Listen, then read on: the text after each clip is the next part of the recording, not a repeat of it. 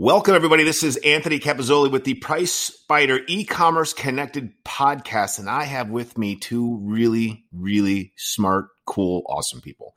Part of Sales Team 6, which I am proud to be a part of. I have Jack, Gail, and Romina. I'm going to let you pronounce your own last name. Zamanpour. We can go without it. How about it? Just go with Romina Z. Let's do that. Romina Z is a lot better. I love it. So the reason that we're here today is Sales Team 6, Jack, Romina, and I have reached out to our prospects. And so, but stay with us. This is not a sales pitch. This is not a sales call. That's nothing of the sort. But we reached out and let everyone know that Amazon had a really big announcement, which we'll get to in a second. And it was such a big announcement that we did a Map Minute Monday video about it. Tremendous traction. A lot of feedback, a lot of great questions. So we reached out and offered everyone to join a roundtable to have a more meaningful, deeper dive discussion around specific questions on Amazon's announcement. The announcement was the opening of the details or the Amazon wall protecting the contact information for the 3P sellers. They've opened that up. So the questions we asked are, what do people want to know about that? Because there are some things they should be aware of, strategically speaking, to take advantage of this in the right way, be prepared for the information that you're going to get and some other moving parts. So we went out and we asked everyone via email what they'd like to know. We got hundreds of questions back. So what we've done is condensed them down into some key core questions. And we're going to answer those questions on the podcast because it was the easiest way to distribute this information effectively and efficiently. Let everyone listening listen to this in their cars, on their walks, on their treadmills, wherever you're going to consume it. We're always available. Before we dive in here, let's go with, you can email us at mapminute@pricespider.com. That's the easiest catch-all email address. It'll come to all three of us for any follow-up questions pertaining to this particular topic. What I love, though, is the fact that Amazon is doing this. This is pretty cool, and it's been a very long time coming, but it does leave a few things dangling in the air, like what does that mean, what does it look like, etc., which we're going to cover now. So with that, the summary. I'm going to let Jack handle that, the summary of what was the Amazon announcement. You can just kind of net it out for everyone in your very soothing golden radio voice. It's better than mine. I love it. Well, thank you very much, Anthony. Again, this is Jack Gale, one of the members of Sales Team 6. To give you the overarching view of what Amazon announced, they announced that on September 1st of 2020, so this will be just a few days in front of us, they will be exposing seller details for third-party sellers on their U.S. marketplace. So this announcement is specific only to the United States marketplace, not inclusive of all of North America, because they've actually done this in the past on the Mexican marketplace and in other European marketplaces. So this is specific to the United States marketplace, where Amazon has been notorious for putting up that wall and not informing consumers and branded manufacturers who these third-party sellers that are advertising their products actually are. But that will finally change on September 1st of this year, 2020. Which we hope. And the good news is it's definitely going to change. We'll see if Amazon makes the deadline. And I'm not saying that they're not going to make the deadline, but things happen. They're a very large organization and things can get reprioritized at any time. That being said, here is the first question. I'm going to read it. And we're going to talk a little bit about what strategies you can all take around this particular question. The first question is, what information will Amazon be exposing about these sellers? And the first thing is, and I'll kind of go over the high level view, and then we can have a discussion about what that means. They will be sharing contact details self-reported by the seller. The big takeaway here is self-reported. Number two is this includes a combination of the following: name of the registrant, the individual or the business, the LLC, the corporation, etc., physical address that they're reporting. So I'm assuming. But do not expect actionable details like phone numbers or email addresses to be visible. We could be surprised. I don't think we're going to be surprised. So I'm going to maybe open this up to a discussion. I think that they're not going to be able to verify some of this data. So I think it's going to be important for people to be able to do that, and we can help them with that. Yeah. Well, the most important point, you already called it out well, Anthony, but the fact that it's self-reported by the seller should immediately bring into question the validity of the data. If I'm a third-party seller selling out of my basement and I want to sell great brands products, the Sonys of the world, any high-end brand that people like and aspire to have their products, if I'm going to do so in a way that brand might not agree with, either with my pricing behavior or with the bad marketing copy that I utilize, I don't want to give them a direct means to call me up and tell me they want me in court.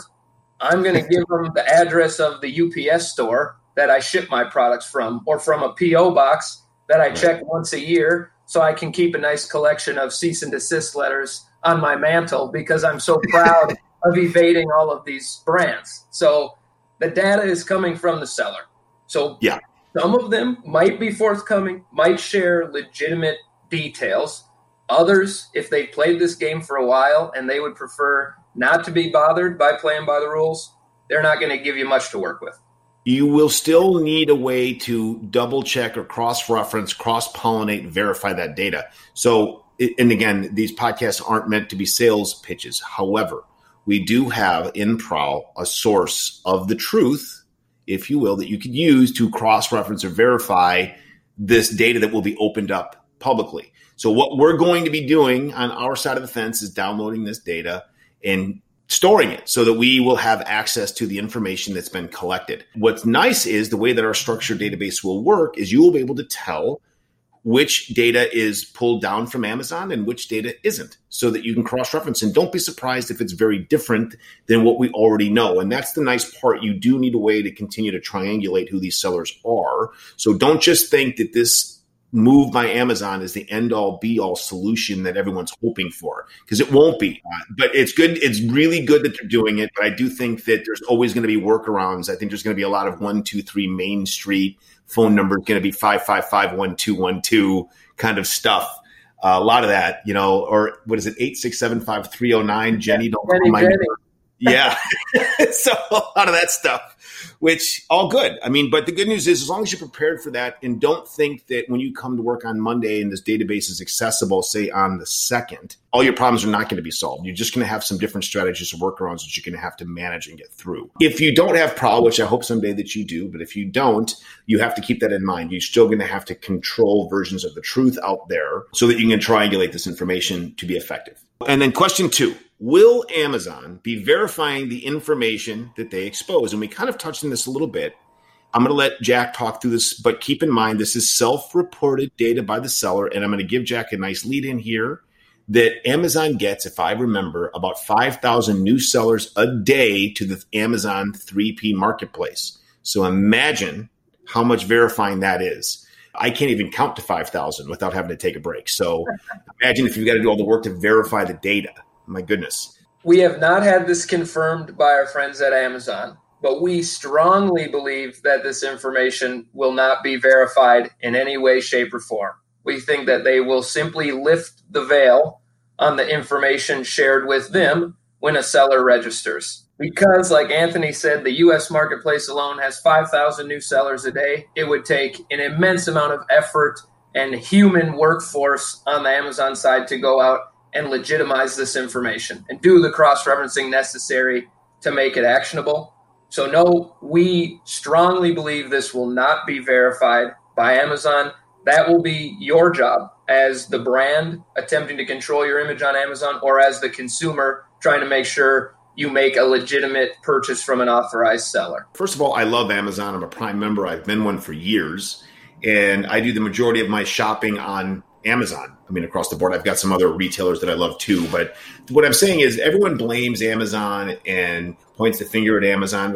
It's not, none of this is Amazon's problem, nor is it their fault. They're a marketplace. They unfortunately expose weaknesses in retail or online retail strategies or supply chains. So unfortunately, whether you like it or not, Amazon's the best litmus test.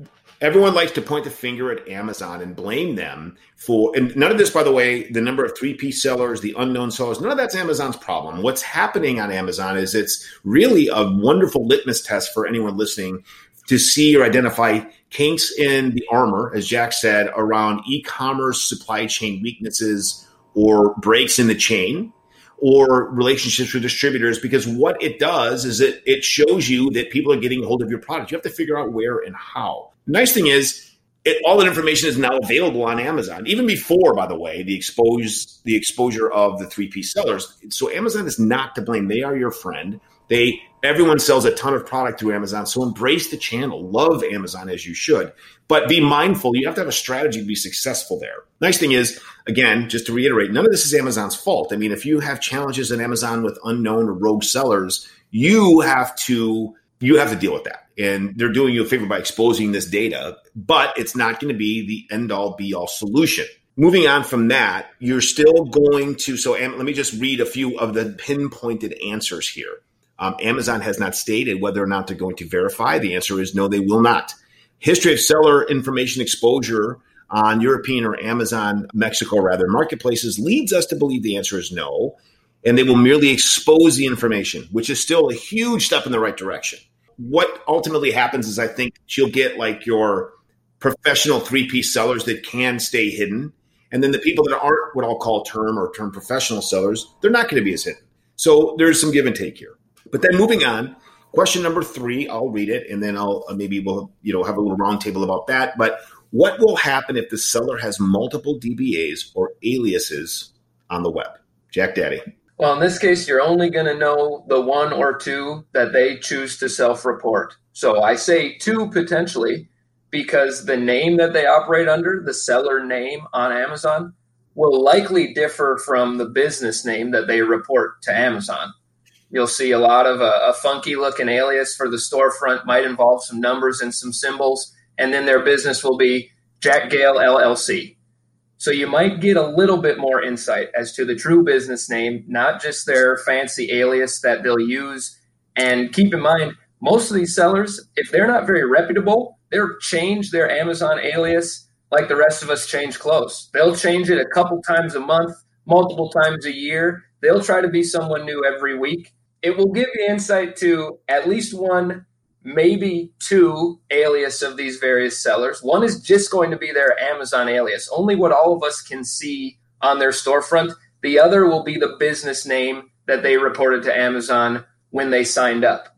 The unfortunate reality is if they sell on other marketplaces or operate their own .com websites under different names, you are able to make 0 connections to those other web properties that they run through this singular information from Amazon. That is something you're left to do on your own. You can still utilize the information that you get to help connect the dots, just to kind of put a finer point in this, using things like state business registrations, Better Business Bureau searches can all be helpful here. And this is also where you can, if you don't have access to a database like Prowl can provide, you can still run strategy through spreadsheets. It's a ton of manual effort. So you have to kind of reduce and focus on the right problem areas. What you want to reduce this down to is your most problematic seller or sellers, and then spend the effort there because it'll be better served. And then let some of the other problems, I'm not going to say naturally fall away because that's not really a good strategy. Like hope isn't a good strategy. But what I'm saying is focus on the biggest problem areas first. And you know who those sellers are, who's being problematic, who has the most inventory, who people are matching, those kinds of things. And you can start there.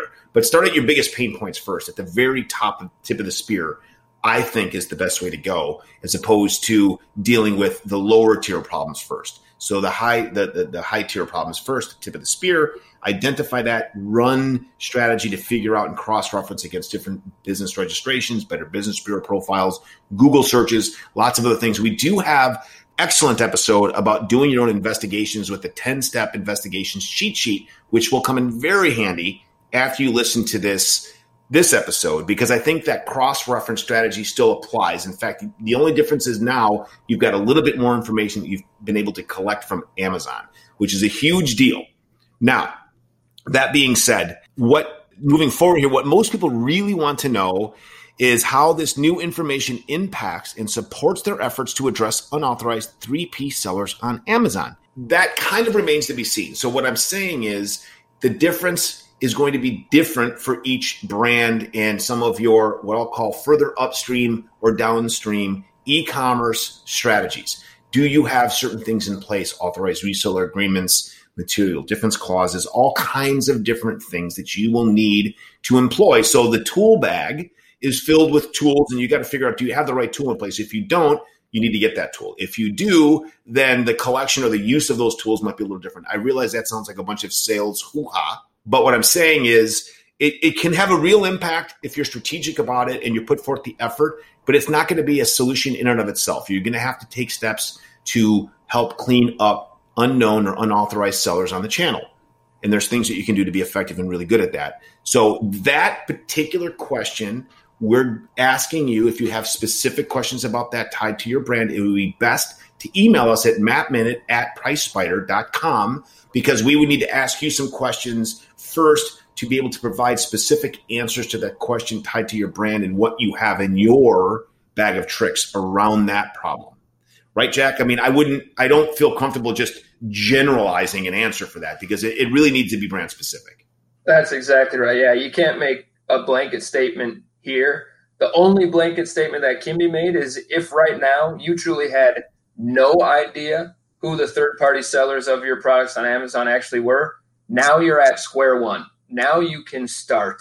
And even a fun little exercise that can be revelatory is take some of these sellers' addresses, plug them into Google Maps, and see if it's someone's private residence, a home, or see if it's a legitimate business in a business park somewhere, and start there. And then Anthony alluded to it already, but you can use state business registrations, Better Business Bureau, deeper Google searches, even use Facebook and LinkedIn to figure out how legitimate these sellers actually are, whether or not there's someone like Romina and I and Anthony selling out of our house, or a legitimate business who moves significant product. This allows you to start that process. But if you don't have the foundational elements in place to actually go out and address these less desirable sellers, you're no further. You have some new knowledge, but that knowledge is not actionable yet. Then moving on to question 4, we're only going to do 4 questions because we want to make this a commute time listen for all of those out there in PriceSpider e-commerce connected land. And the question is, how does this announcement impact the brand's management of sales and pricing policies, particular to 3P sellers? And the answer is, we don't really know just yet. It's going to depend and be very brand specific again, and this might require a little bit of a deeper dive. But the good news is it gives you, like Jack said, you're at least in the batter's box here. You can start the process collecting data about your most problematic sellers and then figure out where those sellers are in your supply chain. Are they getting your product? Where are they getting your product? You can start to kind of backtrack and figure out, or at least fill in some gaps in your line of knowledge, which is super helpful. And then you can use other resources like relationships with your distributors, product buys, and other strategies to identify who they are. And then you have to be specific in solving the problem. There is no one-size-fits-all solution.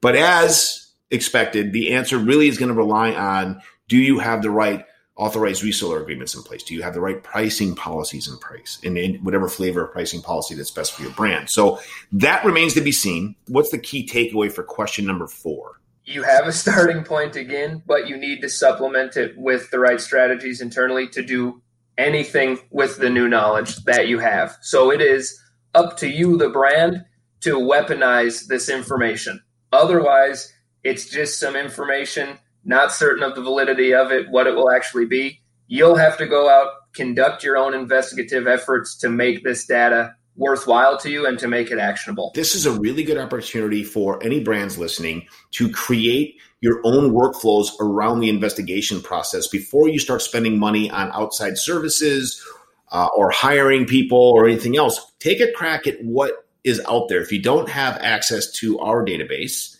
Prowl, then you can create, like we said before, you can weaponize this via spreadsheets, collect your, the list of sellers that have been uncovered or identified selling your products, figure out if it's not clear who they are in Amazon's 3P seller database exposure, start taking that data down and then doing a little bit of deeper dive investigations with that 10-step checklist that we've talked about in a previous episode of the PriceSpider e-commerce connected podcast.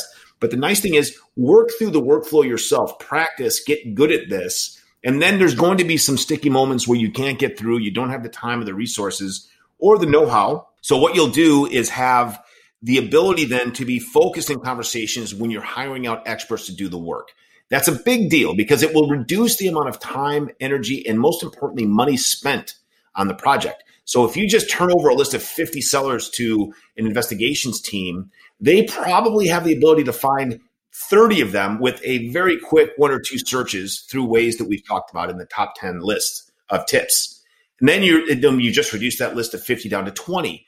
And now that 20 might take 2 searches or 3 searches. Now you reduce that list down to 10. So now you've reduced it by going through the workflow yourself to a manageable 10. Now you have a list of 10 to turn over that you can't figure out on your own through your best efforts using the strategies that we offer on the rip sheet, then the downloadable kind of tip sheet here. But the nice thing is now you have a focus point. You've reduced this list down to 10 needed issues that need to be solved. And that's a big deal. The workflows are a big deal. And then you'll start to realize you have to stay on it. You can never take your eye off the ball in this regard. It doesn't just go away because on September 15th, you now have a list of 10 sellers that you really need to figure out. You're always going to have to look. You're always going to have to do recurring investigations to stay up on what is new and exposed. So unfortunately, the good news is it's out there and there's strategies that we can help you with. The bad news is it's going to be a never-ending project, but it doesn't have to suck. As always, we always talk about this within our team. It's a war of attrition because if Amazon continues to add 5,000 plus new sellers every single day, you're never going to be able to whittle that list all the way down over and over and continue to work it down. You need to start filling those holes in your supply chain, understanding how these undesirable, unauthorized sellers are even getting your products, and then you can start to make meaningful progress in the right direction. But if you don't take a look in the mirror and better understand how your products are getting to these sellers, this additional information means precious little to you, although you can give yourself a pat on the back and say, I figured out how Anthony ships my products now to Amazon. But that doesn't mean a whole lot in the grand scheme of things. We do have some additional questions that we'll be covering in a round 2 of this topic. And some of the questions that we'll get to in another segment are how do we ensure our 3P sellers do not commingle inventory, and some controls around commingling the inventory and legal actions and things that you can take. We're going to have some guest experts come on and specifically talk about strategies to deal with those issues. Not that we're not qualified, but we think it's always good to have different voices and opinions on the show. So with that, we are going to let you get back to work, grab your coffees, get off your bus, get, whatever it is you need to do as you're listening. But thank you for listening to the Price Fighter E-commerce Connected podcast with Jack Gale, Romina, and me, Anthony Capizzoli.